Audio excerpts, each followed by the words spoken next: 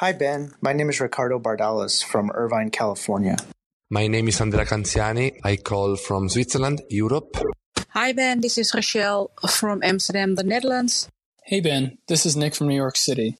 Hi, Ben. This is Pete, and I'm listening to your show from Greece. Hey, it's Ben Wise, and this is The Fitness Movement.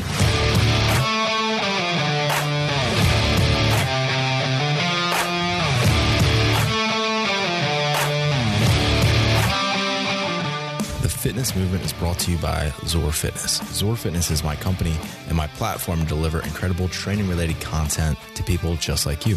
I don't just podcast. I write in-depth fitness articles. I break down common movements in the sport of fitness. I program workout plans, and I offer one-on-one coaching for competitive and recreational athletes. And the best part is most of what I have on zorfitness.com is totally free. Check out these resources by going to zorfitness.com. That's ZOAR fitness.com. Hope to see you there. And welcome back to today's episode, where my rant is going to be broken up and more, let's call it segmented than it is usually. So today's episode is going to be exclusively answering your questions. So here's how it's going to go. An athlete or coach who listens to the show is going to ask their question. So you'll hear that recording, and then I'm going to respond with my answer to that question to the best of my ability. So that's it. It's actually pretty simple. So with no further ado, let's jump into our first question. Hey, Ben. This is Nick from New York City. My question is regarding episode 13, running and CrossFit. I've always found that running tends to really beat me up in the sense that I tend to get shin splints, cramped hip flexors, and cranky ankles when I run distances of more than like a mile and a half.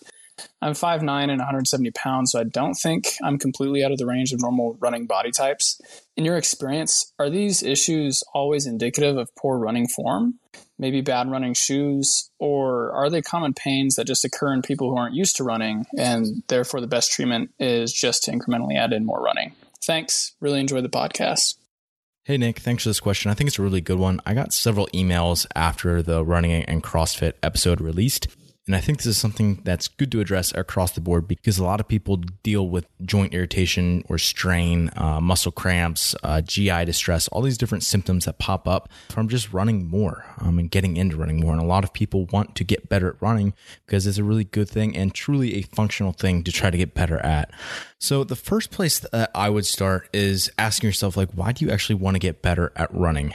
Is it because, for one, like I said, is it just like a truly functional thing? And it's just a fundamental skill that all human beings should have. Like, everyone is designed to run, so you should have the capacity in it. Is that why? Or you just want to get better at that skill? Is it something where you want to be actually competitive in running focused events, whether it's like recreational at like a local event with a 5K or 10K, or like some sort of trail running or half marathons or full marathons or triathlons or all of those sort of different events where you're trying to get competitive with yourself and have your best performances there? Or is it something where you're trying to get better at running to improve your specific performance in the sport of fitness? And each of those are different ways, and I'll probably attack them a little bit different ways. The simplest one is probably if you're focusing on a running specific event, because you know the date of that event, you know how long it's going to be, you know a pretty good idea of what the terrain is, if it's road, if it's trail, like the specifics of that event. So for that, there's no real way around getting away from the volume. So if you're preparing for a half marathon, you are going to have to be running several miles at a time, especially in the latter months as you prepare for that. And that being said, you have to definitely do your due diligence about making sure that you start your progression early enough that you can build your volume slowly before that event. And obviously, some joint irritation and muscle pain and soreness is going to be a part of that process, but it should be something that's accounted for within your program. And that doesn't necessarily throw you off course because you get so much more than you're expecting. So then lastly, so we have someone in the sport of fitness who is trying to get better at running so they get better at the sport of fitness. Then the volume is rarely going to be ever more than like 5K. And it's usually more of a capacity or economy issue in a rounds per time type workout, or maybe like a chipper, or something like Murph where it's like a buy-in or buy-out. Those different scenarios are much more common than just running a set number of miles. or it's a ruck, or it's over diverse terrain where you're not necessarily running the entire time. So the biggest thing for running for the sport of fitness is making sure that you are able to run at different speeds, because a lot of different workouts require different speeds. Also running under high general fatigue with like a high respiration rate or a really high heart rate or blood pressure, or local fatigue where maybe your quads are blowing up or your hamstrings are blowing up. And these are all things I talked about in episode 13. So for that person, they're already doing a lot of volume and a bunch of other things where their quote engine usually isn't the limiter. Like the thing holding you back from getting better at running for the sport of fitness isn't usually your local muscular endurance. It usually isn't your stroke volume or cardiac output or respiratory efficiency. It's just that you're not good enough at the skill of running when combined with all these different elements. So by doing these different skills or drills or developing gears and like different paces, and learning how to run efficiently for a CrossFitter's body, which is by running standards, quite a bulky frame. But again, that's a necessity of the sport, so you have to be able to cope with it. It's no different than a functional athlete learning how to swim. There's an efficient way to swim with a swimmer's body, and then that usually gets thrown out the window when we're dealing with a fitness athlete. So for someone who wants to compete in the sport of fitness, they're just going to have to get good at running with the frame that they need to do well in the sport. And then lastly, if we're looking to get better at running for the sake of getting better at running, just because that's something that you want to do and you want to get as good as possible at everything, and why not get as good as possible at everything? But then you really get to pick the approach that you want, because it's totally you. Like, you own that process and that journey. But as you do that, I would abide by certain principles. And this is really where I'm going to be answering how you can overcome some of the joint irritations, the muscle pain, cramping, GI distress, all that stuff that can come with running and increasing your running volume. So the number one thing I would address is body size. That's the first thing I do as a coach, is I look at that person's frame and ask myself, if this person runs and I know the loads and the forces that are being absorbed and compressed in running, is that person going to be able to handle it? And I look at that through several different ways. Obviously, body size is one. Number two could be running form, like they're running economy, how they're landing, how they're striking the ground. And that can also include shoes and things into that, like Nick alluded to. But also, what does this person do on a daily basis? Like, if I have someone who is a landscaper or a construction worker and they've been doing that for a decade, then their postural musculature is likely built up to a point and volume tolerant to a point, because they are on their feet all day long. So if a person like that transition into running, they're going to adapt and be able to handle that much better, just because their tissues and structures are there. Even if the engine isn't there, the engine will develop. However, those structures take a very long time, like years, to develop. And that's one of the things I'll get to later on. So besides their body size and their actual form, the third point we can think about is the surfaces or terrain or gear that they're using. So surfaces could be things like, are they running on the roads, like the actual pavement? Are they running on sidewalks, which cement is actually higher density than pavement? Are they running on grass and other maybe turf and those sort of surfaces where it's more absorbent? Are they running on rubber mats like in a gym and doing like shuttle runs, more of that sort of thing? Are they running on a treadmill where the belt might absorb some of the shock and then they go run on roads and then they can't handle it? So like oftentimes if people go from transitioning a lot more of indoor running to running outdoor, it's a much more of an issue. And part of that is the terrain. So if I have someone who lives in Florida all the time and then they go out to Aromas to do the games and they have to do a trail run and they have up and down, all these different terrains, they're oftentimes, especially like their calves and knees, just aren't ready to handle that variance in terrain.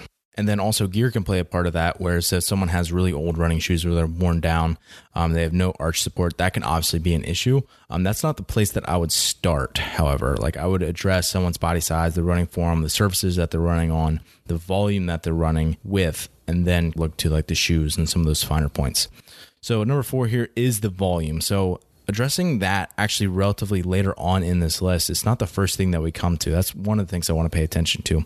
But also I want to pay attention to not just progressing volume slowly, because I think people understand that, but thinking about different systems in your body have different adaptation rates.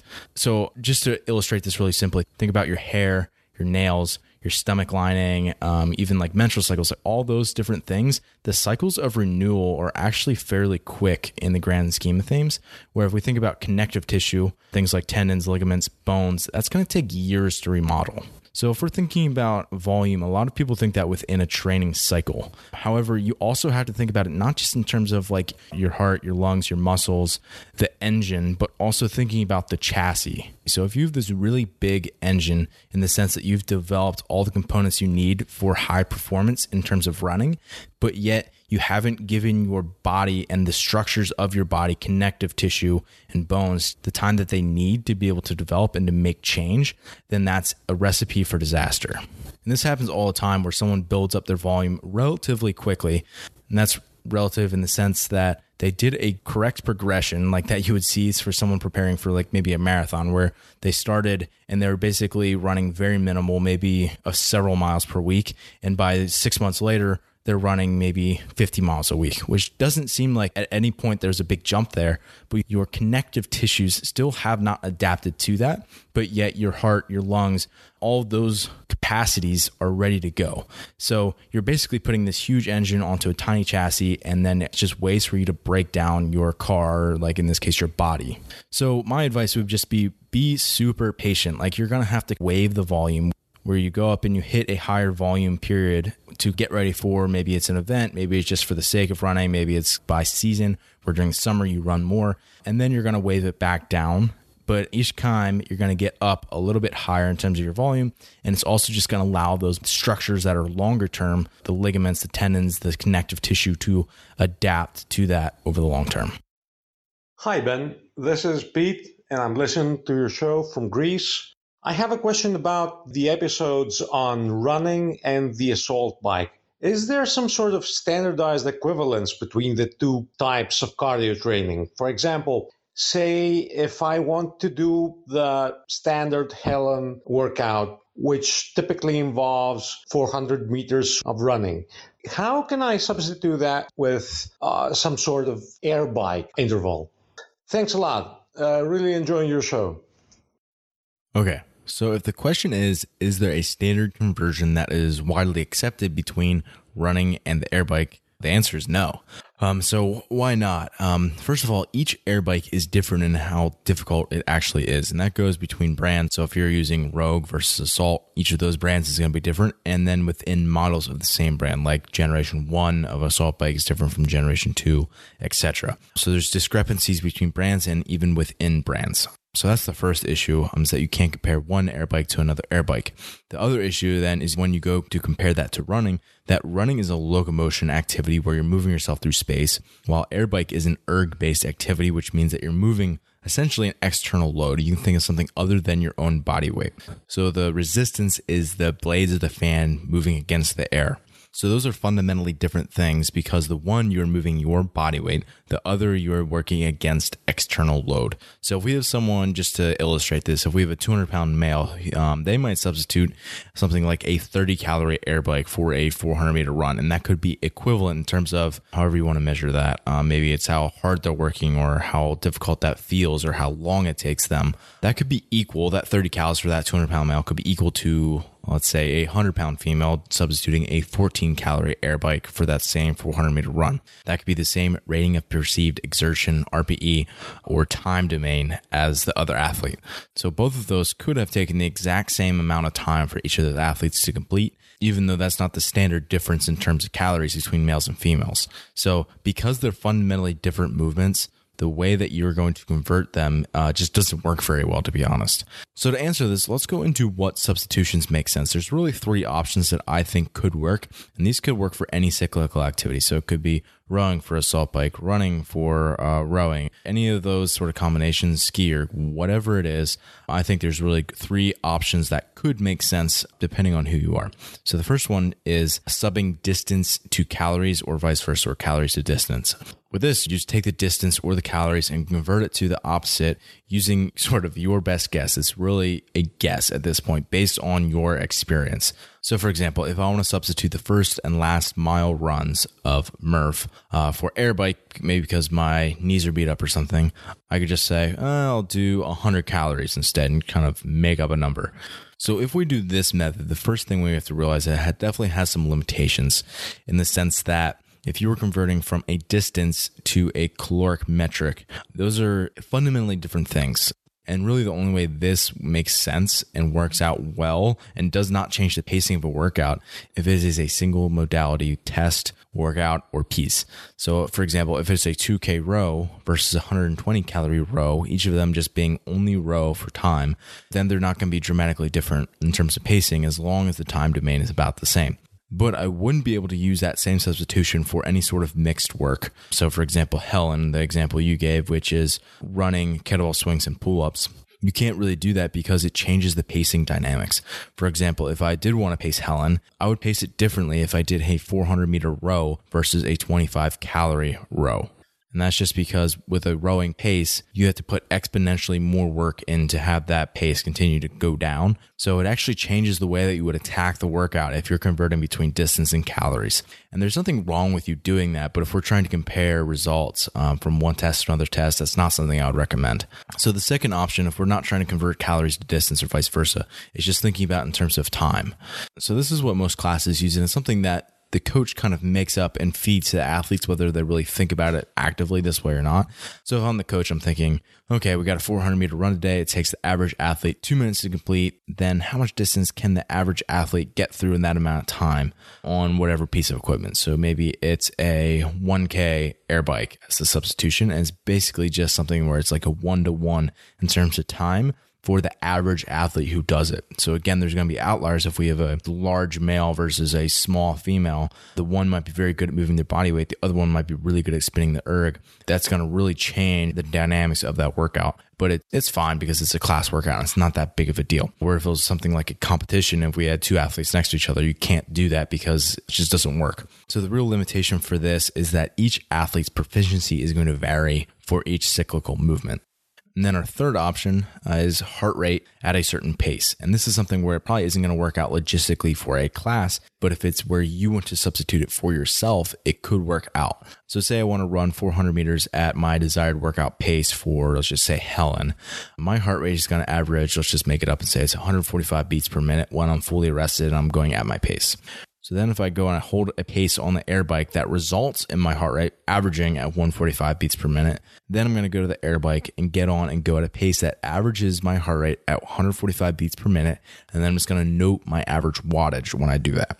Then I'll take that average wattage and I'll just hold that for that amount of time that actually take me to run that 400 meter run. So just say it's going to take me 2 minutes to run 400 meters at 145 beats per minute. I'm just going to ride at the assault bike at 2 minutes for, let's just say it's 275 watts, something like that, where it's a 1-to-1 equivalent in terms of heart rate.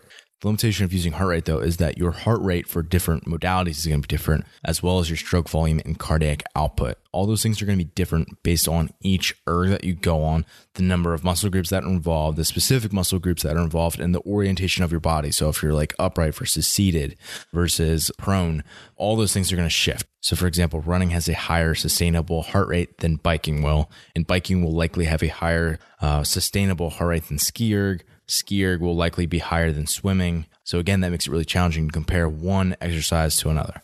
So likely you're confused at this point. So here's how I would attack it. Basically make substitutions based on a single athlete. So in this case, it's just going to be you or one of the athletes that you coach on a given workout and to get the desired outcome that you want out of that workout.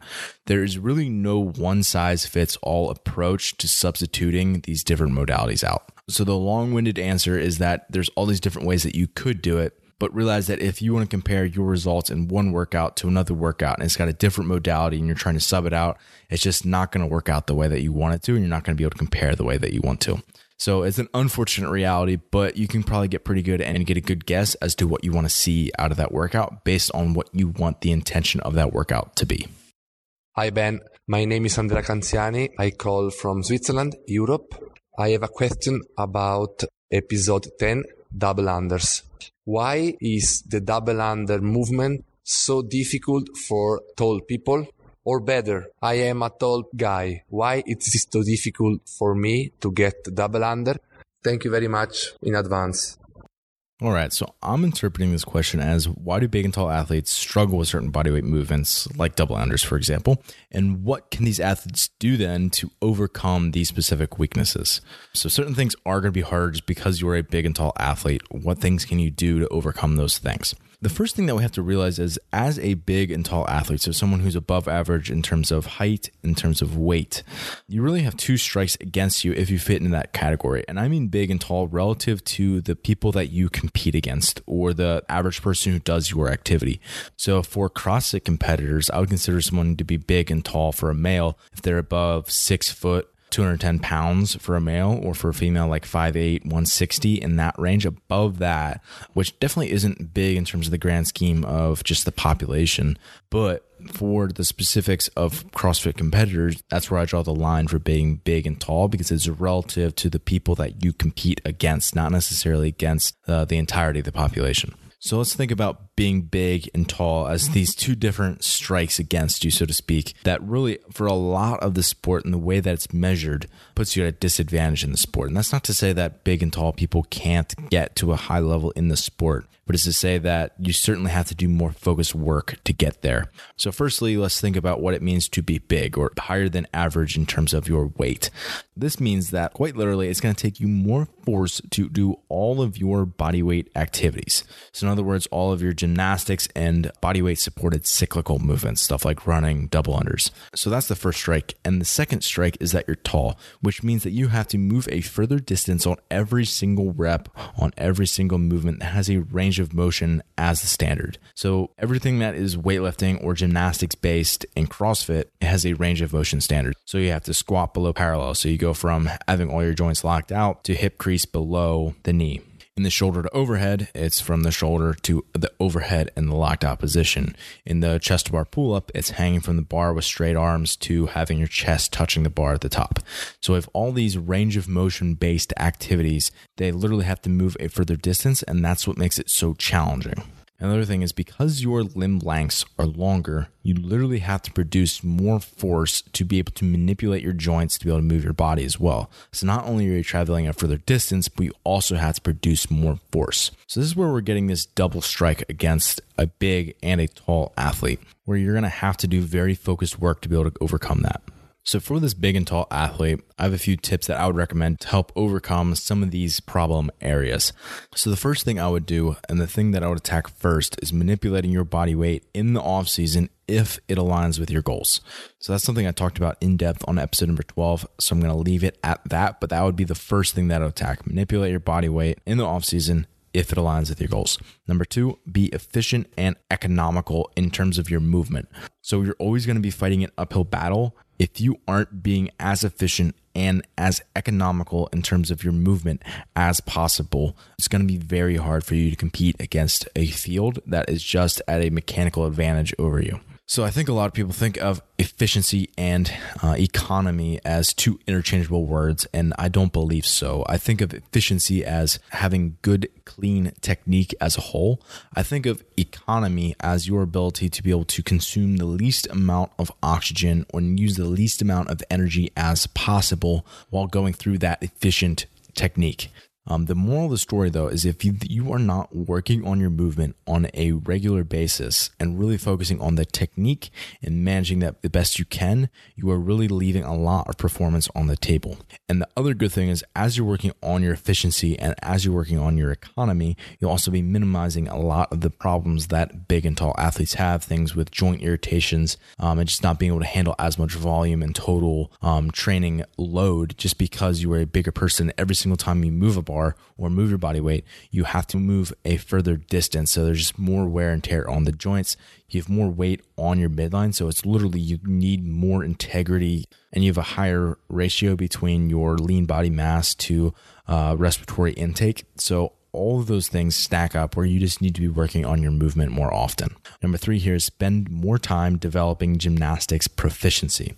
So this is not just analyzing your technique and making sure that you're as efficient and economical as possible, but it's also making sure that your programming aligns with it so that you have the performance on game day that you need. So here's one of the silver linings for big and tall CrossFit competitors. If you are someone who is a masters athlete, let's say you are between like 40 and 54, in that range somewhere, where you're not at the 55 plus age group yet, where the prescribed weights drop. So in other words, you're at the range where you use all of the open weights that all of the individual athletes still use. So you are someone who is, maybe 40 or 50 years old, but you're still required to lift the same amount of weight as someone who's 22.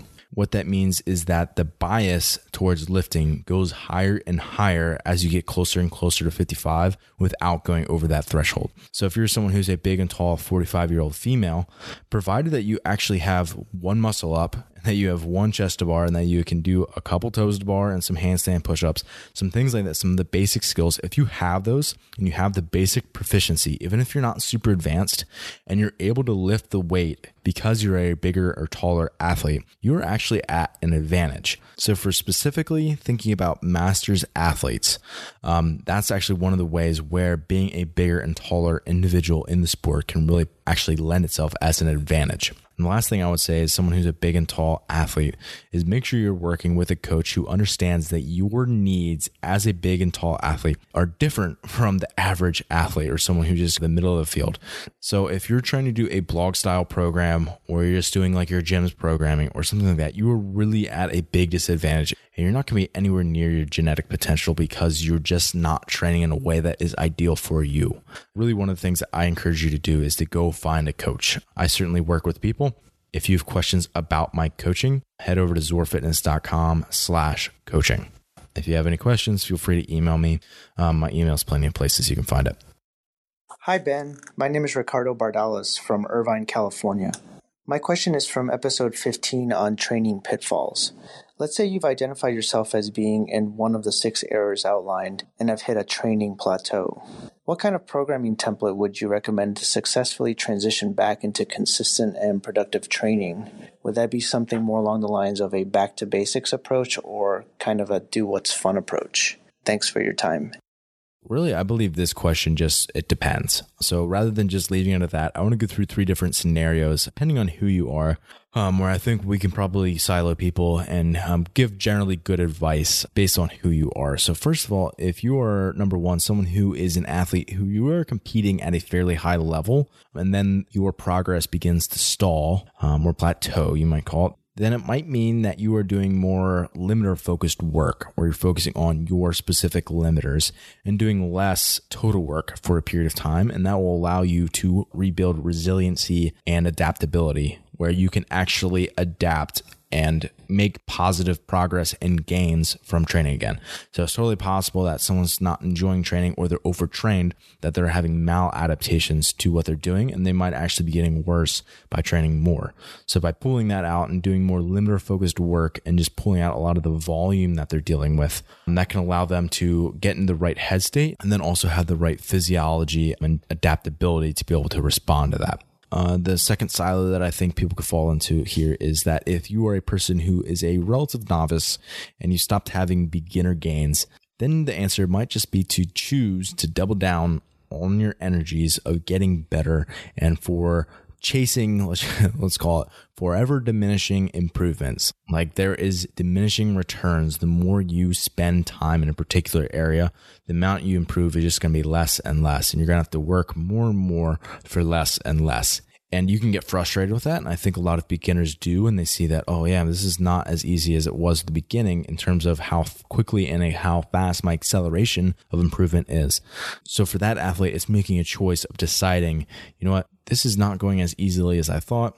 That's okay. It's a worthy thing to actually go and try to do. So I'm going to take my energies and really place them onto that thing. So that'd be the second athlete. And then the third is just a person who is a consistent gym goer or class member that has just frankly stopped enjoying their training. And that really, as a result, because they're not enjoying their training anymore, that's really halted their progress. Then for that athlete, bringing fun back into the equation is hugely important. Again, this could mean different things for different people, but it could mean writing your own workouts and metcons and just like doing stuff on your own for a little and having fun with it. Could mean getting outside and getting away from the gym and maybe going mountain biking or hiking or something else that you enjoy outdoors. For someone else, it could be like doing weightlifting because you find the mastery in seeking out those particular movements enjoyable, and spending some focused weightlifting time could be great. Or whatever other activity that you currently find fun, something that you find fun and enjoyable that still involves moving maybe a side route, or not really a shortcut, but maybe an alternative route towards your goal. Things to help get you back on track and just start moving again. And then once you kind of feel a renewed excitement about training, then go back to a base cycle where your focus is building back into those fundamental movements again. And something like a base cycle is what I would give to an athlete after they've come off a time of detraining or training of a much lower volume, where we're building back. And a really simple model for this base cycle could just be something like CrossFit Total lifting combined with cyclical aerobic work. So like CrossFit Total would be back squat, strict press, deadlift. So just doing some basic strength progressions combined with easier cyclical aerobic work because it's easy on the joints and doesn't leave you trash afterwards. So it could be rowing intervals or assault bike intervals. Again, not stuff where you're like dying on the floor afterwards, just stuff where you're building back into the gym. And then my last thoughts would be, I would say just like realize that progress isn't linear. The best road forward sometimes means that you actually have to backtrack for a bit of time. Honestly, for an athlete, that's going to be a hard sell, but it's something that you have to have that conversation with yourself or with your athlete. Everyone at that place where they're either experiencing burnout or stalled progress, and it's an inevitable part of training, and you have to be able to figure out a way to navigate that and to get yourself back on track. Hi Ben, this is Rachel from Amsterdam, the Netherlands. I have a question regarding episode 4 about nasal breathing. So in that episode you are talking about recovering while nasal breathing. And one of my questions is, what are your other recommendations when it comes to recovering in between sets? Thank you. All right, so I love this question. I think it's really good and applicable to a lot of different people and a lot of different activities that you could be doing. So speed of recovery is a very important quality for athletes in a big variety of sports, really. So a couple of examples. If we're talking about American football players, it is recovering between plays or between quarters or when the other team is on the field. If we're talking about soccer players, or for everyone other than Americans, it would be football. It's a recovery walk or recovery jog between bouts of short sprints. So you're actually recovering during the field of play.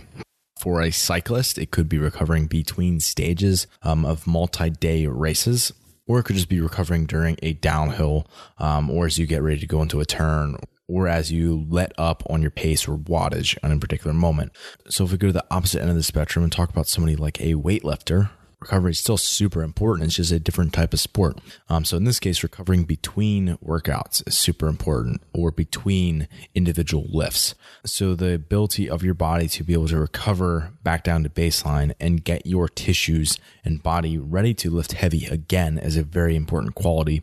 And the athletes that can do that and get more quality sessions in a given week, within a given training cycle, within a training year, and then within their entire training career, they're just going to be a lot better off. If they don't break down, if they recover quicker, they're able to lift heavy loads more frequently, they're probably going to get stronger and have a faster adaptation curve. So for CrossFit athletes, it's really a sort of a combination of all these things, because we have an infinite number of potential tests out there.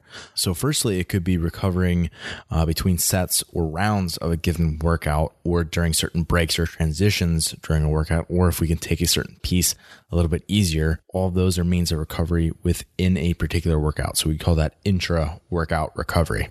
So it's in the actual workout itself. The other is inter-workout recovery, where it's between events or potentially days of a competition. So just say we have an athlete who goes to the games and they have 5 days of competing that they have to do in maybe 15 events. Then it's very important that they can recover not just between rounds or sets of a workout or between lifts, but they can recover between each of those events and over the course of that weekend to be able to perform better on the latter days in that workout than their competition.